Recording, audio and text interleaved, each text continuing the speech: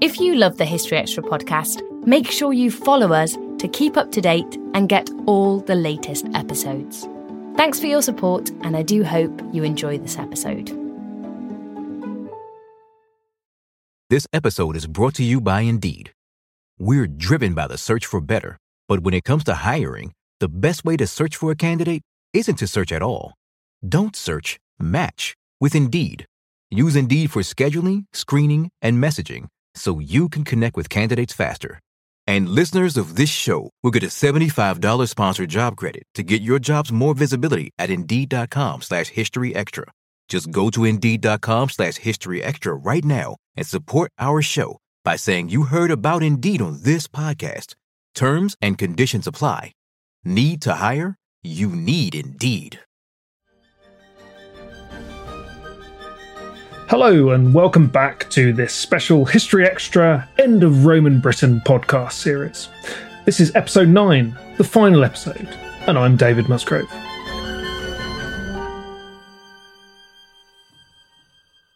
So this is the wrap-up episode where I'm going to try and pull together what we've learnt in the 8 episodes that have gone before about what really happened at the end of Roman Britain. We've heard how our understanding of the topic is being thoroughly shaken up. We've got fascinating new archaeological discoveries coming through, like the Chedworth Roman villa mosaic finding that we talked about at the top of the series. That discovery sort of challenges traditional assumptions of how people might have been living through the 5th century, and particularly this idea that Roman Britain somehow completely and abruptly ended in the early years of that century. Then we learnt from Will Bowden, Rob Collins and David Petts about the nature of late Roman society, how far Britain was incorporated into the wider Roman Empire, how it fitted in economically, militarily and indeed religiously. I hope that was useful context, because obviously you can't really hope to understand the end of Roman Britain without having a sense of what went before. Then we heard from James Gerard and Robin Fleming, who've been doing detailed work on the material culture of the period, and that's led to them making some fascinating theories about people might have viewed their place in the world. We heard from all our speakers about the problems of trying to correlate that material culture with what the at times sketchy historical record has to say. Then I spoke to some scientists, Sam Leggett and Duncan Sayer, whose work and that of their colleagues on the physical skeletal remains of the people alive in the 5th century is offering a whole new way of understanding what was going on. We haven't talked about it much in this series, but there's another interesting strand of research from experts considering the landscape history of late and post-Roman Britain to help us understand what the physical evidence from the likes of field boundaries and other landscape features can tell us about continuity or otherwise of settlement and population through the period. Have a search in our podcast archive for my interview in 2019 with Professor Susan Westhazen for more on that.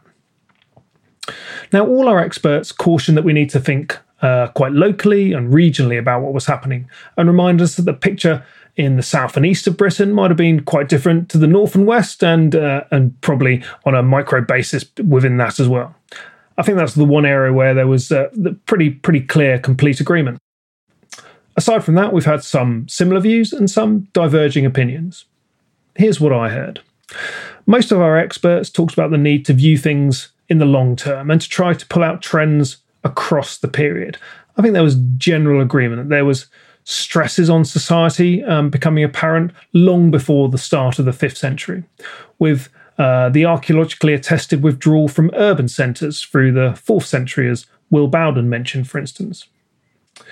I think we were talking about things that had worked for a while in a certain way starting to look quite different as we move through the period. So some villa sites start to be less about elite display and more about agricultural production through the mid-4th century, for instance. That was something that Robin Fleming noted. This coincided with a period of substantial political instability across the Roman Empire, as evidenced by the documentary sources which Will Bowden and Rob Collins talked about. So that's a kind of a long run-up of slow change in Roman Britain through the 3rd and 4th centuries. But then most of our experts did talk about a pretty sharp speeding up of change at the start of the 5th century. Robin Fleming talked about the Roman economy unwinding rapidly, with towns and villas dead by 450, and a very different Britain existing to a century earlier. Our experts talked about a collapse in the material culture of Roman Britain, with the likes of Roman pottery and metalworking rapidly disappearing, for example. Now, there is a risk, of course, and many of our experts pointed this up, of reading societal collapse from collapse of material culture. And the two aren't necessarily linked, and the dating is particularly problematic, of course. What we heard instead was that in the 5th century, we're moving into a period where Britain fairly quickly became dislocated from the wider Roman imperial economy and the obligations and security that came with that. That meant that people were more required to look to their own defence, but they were also potentially released from the requirement to produce a surplus to feed the Roman military machine. Remember that we also heard a lot about the inequality of Roman society and the differences in experience of the haves and have-nots. The fast-moving changes in the early 5th century meant that people had the opportunity, or perhaps the necessity, to change the way they positioned themselves in society. That meant perhaps that for those at the top of late Roman society, there was a need to reposition themselves as local leaders, providing a different sort of security and support to their population.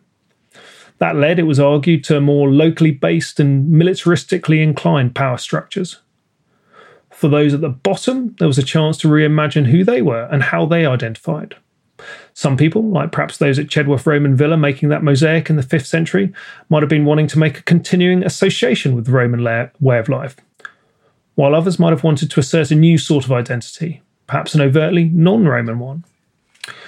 Now that highlights the point that several of our commentators talked about regarding how far we can understand what any given person might have felt about who they were and how they identified, simply from the material culture that they've left behind. If someone in the 5th century was buried with a brooch that stylistically looks different to late Roman models and more similar to examples from the continent, for example, does that mean that they were from the continent, enforced to wear it by someone from the continent, or voluntarily looking to associate with that style and identity? I hope I was careful with my use of the term ethnicity in this discussion, because several of our speakers cautioned that we're much more concerned today with that concept than likely was the case for the people living in the 5th century. And I'm going to pause for a second, go back to James Gerard for a little bit more on that topic. I'd quite like really to get away from the whole debate about ethnicity and identity in the 5th century. And I think this is where Robin Fleming's book is quite interesting, actually, as it tries to do that. We've really tried to tackle ethnicity and identity. And we're not going to get the answers because it's not the right question to ask. We're never going to be able to prove whether somebody buried with a particular kind of brooch believed themselves to be an Anglo or a Saxon. We're not going to be able to prove whether they spoke Old English. We're not going to be able to prove whether we might be able to prove whether they moved across the North Sea, but not why they did it. We certainly won't be able to prove whether their grandmother moved across the North Sea. So we're chasing our tails with this, trying to find, some of the research which comes out, which says, 70% of English people are descended from Anglo-Saxons, and then the next week it's like 12% of English people are descended from Anglo-Saxons. And this is all based on various kinds of DNA evidence. It's interesting, but the DNA is just the DNA. The DNA doesn't tell you anything about your culture or your identity, right? And sociologists might talk about avowed and ascribed identities. Avowed identities, the identities we hold ourselves. Ascribed identities, the ones imposed upon us by others. They might overlap with our avowed identities. I think it's pretty much intractable, actually. We can speculate, but I don't think we can really answer those questions. So different questions about the economy, questions about the landscape, questions about architecture, about the ways things are made. They tell us something. Questions about osteology, how tall are people? How's their diet? Those are things that are really interesting. Will Bowden takes a similar view to James Gerard about the exciting opportunities offered by the new scientific techniques available for skeletal analysis. And he also thinks there's some new questions we ought to be asking. So let's hear from Will. I think the most exciting stuff is really happening in the areas of, particularly looking at human skeletal remains. We now have the tools that we can study health, migration, diet, and these sorts of things using skeletal remains that simply weren't available or weren't mainstream 20 years ago. And now we're getting an ever greater data set of material that is telling us, about health, about how people are moving around. And I think that's going to really help us, move away from the sort of dead end, if you like, of the debate on the debate on the 5th century, because to some extent the debate on the 5th century, I think, has for a long time it fossilized into a sense of either the people were there, and archaeology couldn't see them, or the disappearance of the archaeological evidence meant that there was dramatic change in people's lives. And for a long time, I think it's been quite hard to move for the debate to move beyond that. But now I think people are asking different sorts of questions, and the way that we think about identity has dramatically developed, I think, over the last 20 years. And so I think we can now, we've got new scientific techniques on the one hand, and we've also got new ways of thinking about the data that we've got. And so I think I'm hoping that over the next 20 years, if I'm still working and still around to see it, that we will start seeing a new version of the 5th century, and also one that gets rid of the disciplinary divides that I think have stymied study of this area, because for a long time you've had people who study the Roman period and people who study the early medieval period, and that and obviously that disciplinary divide meets at the 5th century, and I think it's becoming increasingly unhelpful simply to look at the Roman period, and then people start sort of tail off in the 5th century, and then the early medieval people sort of take over. And I think we're going to lose that. We're going to lose those disciplinary divides, or at least I very much hope we do. So James flagged up there the difficulties of making sense of the new data that is coming through from the latest scientific work, particularly in the field of osteology. We heard from Sam Leggett in episode 7, our expert in this field, that the evidence is pointing to a recognisable movement of people into southern and eastern Britain during the period. But of course, that brings up lots of questions about the nature of that population movement, questions that probably won't go away. There will be much more to come on this as the science moves forward, I'm quite sure. So I asked Sam what she is most excited about in terms of upcoming research. I mean, there's so much work being done in East Anglia at the moment, which is, sort of where everybody is pinning all their hopes on for this area. And the cremation cemeteries, I think, are going to completely blow us all out of the water. That work is coming from scientists over in Belgium. So hopefully we'll see what's happening in some of these really distinctive places like Spong Hill, which have hundreds of cremation urns that date to that Adventus Saxonum phase. And previously we're like, oh, we can't do anything with that. They've been so burnt, they're useless for isotopes, but actually they are. So I think that's going to possibly shake us all to our core, but in a good way, to see what's happening there. It'll be interesting. So get ready to be blown away. It's exciting stuff that Sam's talking about there.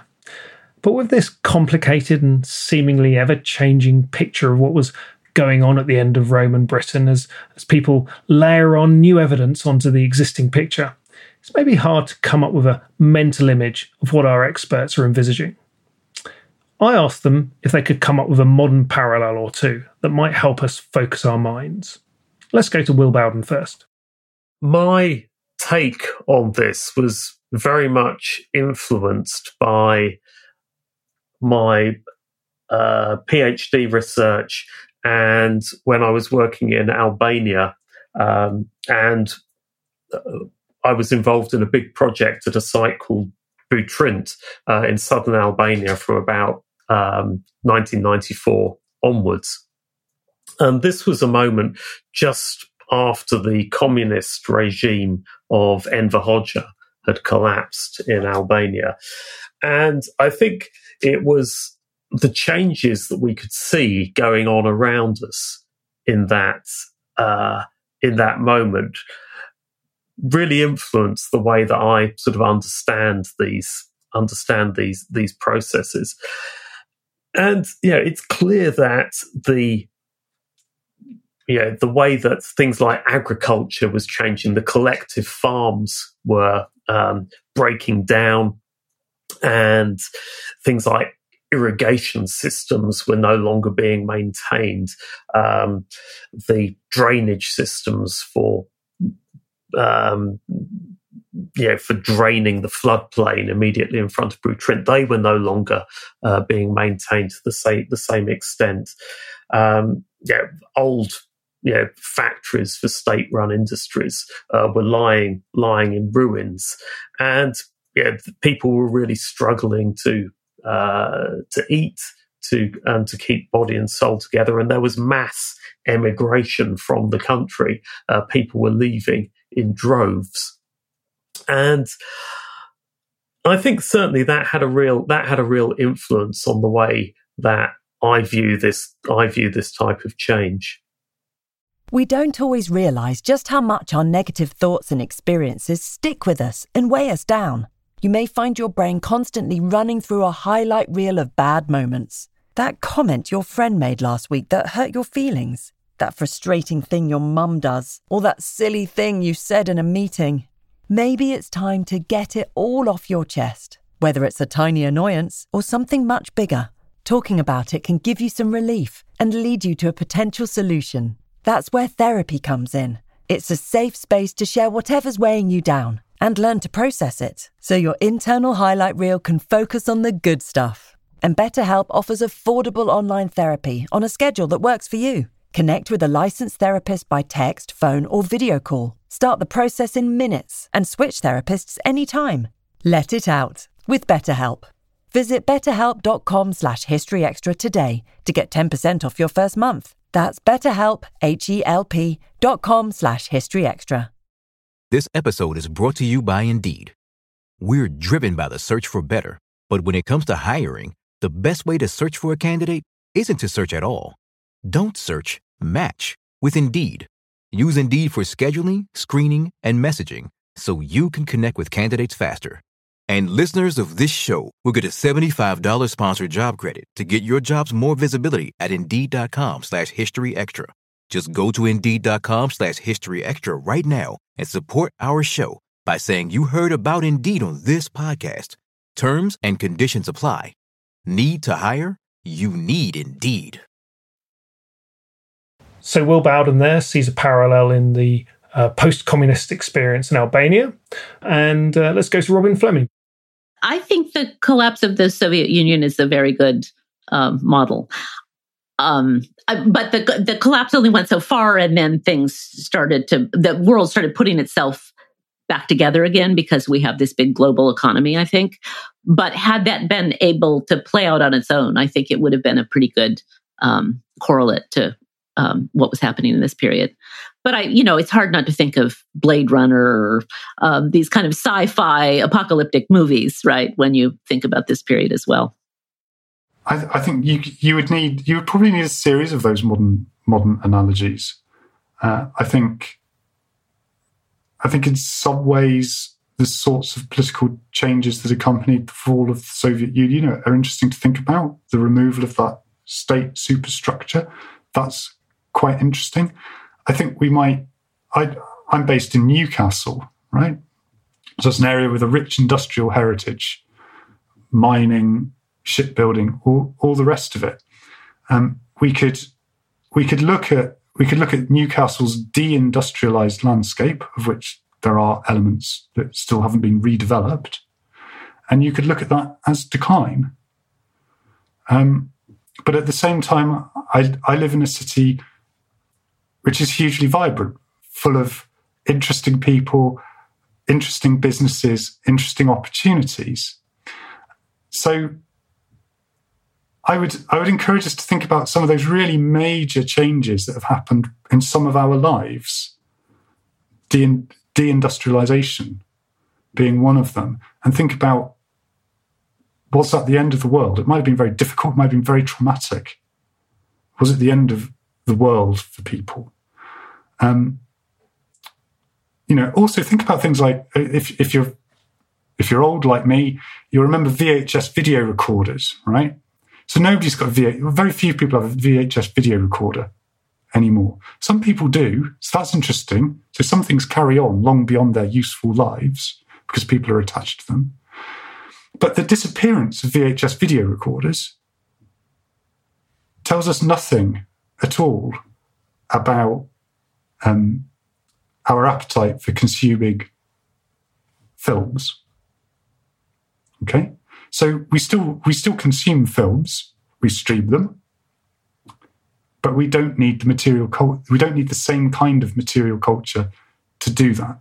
And that's a useful kind of mind game to play with the 5th century, right? Babies were still born, plants still grew, crops still needed to be harvested, horses still needed to be ridden, right? How did that take place? And it might be that things were done in a different way. It might be the buildings were built out of timber. You used leather and wood instead of pottery. Maybe you used metal more, but we're really careful about recycling it, right? But life still went on. It was transformed, but life still went on. And then occasionally you might go to somebody's house in the 5th century and find that they still had a Roman pot that they were cooking mutton stew in, right? In the same way that you might still go to a friend's house and they might still have a VHS video recorder. And there's a fantastic 6th century burial, Anglo-Saxon burial from Hampshire, which is buried with a late Roman black burnished ware jar made in Dorset. That was somebody who had either curated or rebooted a really ancient piece of material culture. And that's the sort of thing we have to think about. Think about that today. Think about the things that you use that are quite old. Think about the technology that has disappeared and you do things differently. So some great food for thought there from James Gerard, but it also got me thinking about how far we're seeing the end of Roman Britain through the lens of our current times. Now, that's kind of unavoidable, but it's interesting to think about it, particularly as we wrestle with climate change, pandemics, and terrible warfare. Let's go over to Rob Collins for a view on that. All archaeologists draw on their life experiences, whether it's at a personal level or just the world around them. State collapse is really fascinating. The collapse of the Soviet Union, for example, stimulated a whole range of scholarship that looked at the notion of kind of failed states and what that meant for the end of the Roman Empire. Or, for example, a lot of the conflicts through the 90s in Africa, the intertribal ethnic conflict, was also considered in how that helps us understand things in society in the past. Climate change is a big one. That's really going to influence how we think about things. The migration crisis that's been seen in Europe over recent years has been a big push to kind of reconsidering the role of borders, in ancient borders as well as modern borders. So we're always going to draw on that. On the other hand, we also have to be careful and aware of our own biases. So I would say, the question I would ask is, what do you think about living in a post-imperial Britain? We're living in the collapse of the British Empire at the moment. The British Empire ended at least, 60 years ago. Do you feel like we live in a collapsed empire? Because that is a fact. But there are other factors that change how we perceive that. We live in the core of that former empire. So, for example, someone living in a post-Roman Italy is going to experience the end of empire differently than someone living in post-Roman Britain. So we have to be aware of our biases and what we think a collapsed society or a collapsed political system means, and let that evidence speak for itself and not impose our own values on it. So, as Rob says there, it's pretty difficult for us to break out of the prison of the present when we're looking at the past. Robin Fleming also has a view on this. Well, I'm enough of a historian to understand that we are writing not only about the period in the past that we study, but we're writing about ourselves. And this has always been the case. I mean, my first book, I wrote my dissertation under Ronald Reagan, and it was all about a kleptocracy because that's what was happening in America, even though I was writing about the Normans. And I mean, I don't think I would have seen some of the changes that I see were I not living in the times that I'm living in. And I think that's always the case for the history we write. Some interesting thoughts there. Let's now go back to Will Bowden for just a little bit more texture to that idea that the way that our modern experience might be shaping our interpretation of the end of Roman Britain.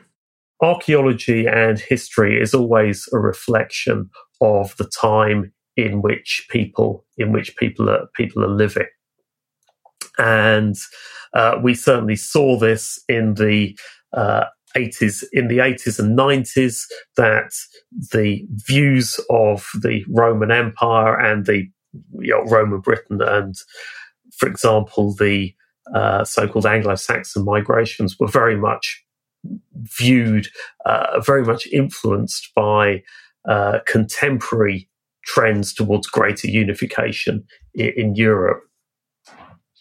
And I think now we are seeing some really quite obviously very dramatic events and responses to those events. And plague always emerged. Plague has always hovered on the fringes as part. Plague and climate change, in fact, have always hovered on the fringes of explanations as to some of the changes that we see at the end of the Roman period in Britain. And it may well be that we see greater attention paid to those forces in the next decade or so. Okay, finally, after all those provisos and words of warning, let's finish up by going back to where we started in that fabulous mosaic at Chedworth Roman Villa. We're going to finish with an optimistic note about where we might be going in our understanding of what really happened at the end of Roman Britain from Rob Collins. It's absolutely fantastic. And I suspect not only me, if you talk to the other colleagues you've interviewed with this podcast, I know certainly James Gerard, he and I both would have absolutely predicted 20 years ago, it was a matter of time, something like Chedworth would be found. And it has been. So I think, maybe James and I are feeling a bit smug about that. But even if we didn't get to make the discovery, it's, still well on them. The other thing is, techniques improve all the time. 20 years ago, we knew about carbon-14 dating, but it was still a bit expensive. And actually, one of the things that started happening 20 years ago is that matching of carbon dating with more detailed statistical analysis and statistical modeling. So we can now do things with carbon dates, which are cheaper and easier to get, where we can model a bit more closely. And actually, we're getting better. We're not great, but we're getting better at being able to date the 5th century. And that's partly why we've been able to do that with Chedworth. It's some of these technological and methodological advancements. We also, what's great about the UK is we have developer-funded archaeology. So when there's infrastructure projects, the developer has to pay for that archaeology that might be lost or completely destroyed. And this often presents a whole bunch of new information all the time. In London and York are both fantastic examples of this. All the building, London is always is always under construction. But some fantastic discoveries have come up in London in the past 20 years that have really helped us understand London in the 5th century. There have been discoveries or more excavations, for example, of cemeteries outside of Winchester, where we have new insights because of the burials found there, or at Spong Hill in East Anglia, where, again, cheaper carbon-14 dates have allowed us to get some new dating and just better understand that change in the 5th century. So I feel optimistic. I think we're going to find out a lot more over the coming years. It's just a question of archaeology being continued to practice, that we need that developer-funded archaeology, that we find out new information all the time, that archaeology needs to have those research grants that allow us to pay for things like C14 dating. But most important is that people continue to be interested in the period. This is the age of Arthur we're talking about. It's the birth of Anglo-Saxon England. It's the birth of Wales. It's, the roots of Scotland. This is the most formative period for what is now modern Britain. And we need to understand it better. That's what it comes down to. So that feels like a nice note to end on from Rob Collins. Hopefully you'll continue to be interested in the period as he hopes, and do indeed understand it a little bit better if you've stayed with me through this series. I'm sure there's lots more to come in studies of the period, particularly as the new scientific techniques that we've talked about begin to throw up more and more results and add yet more data to the picture, complicating things, no doubt. But for now, thank you very much for listening, and thanks of course to all my guests for joining me in this journey. If you want to know more about Roman Britain generally, particularly in this anniversary year of Hadrian's Wall, do check out the Roman Britain section on historyextra.com. Thank you very much for listening.